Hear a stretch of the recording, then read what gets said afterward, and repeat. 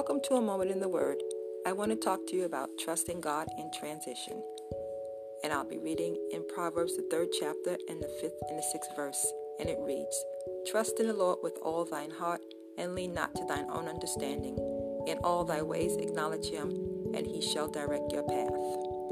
And I want to encourage you today to let you know that God is greater than anything that you could ever face or go through. And the Word of God declares that he will never leave us nor forsake us, and we've got to hold to that truth.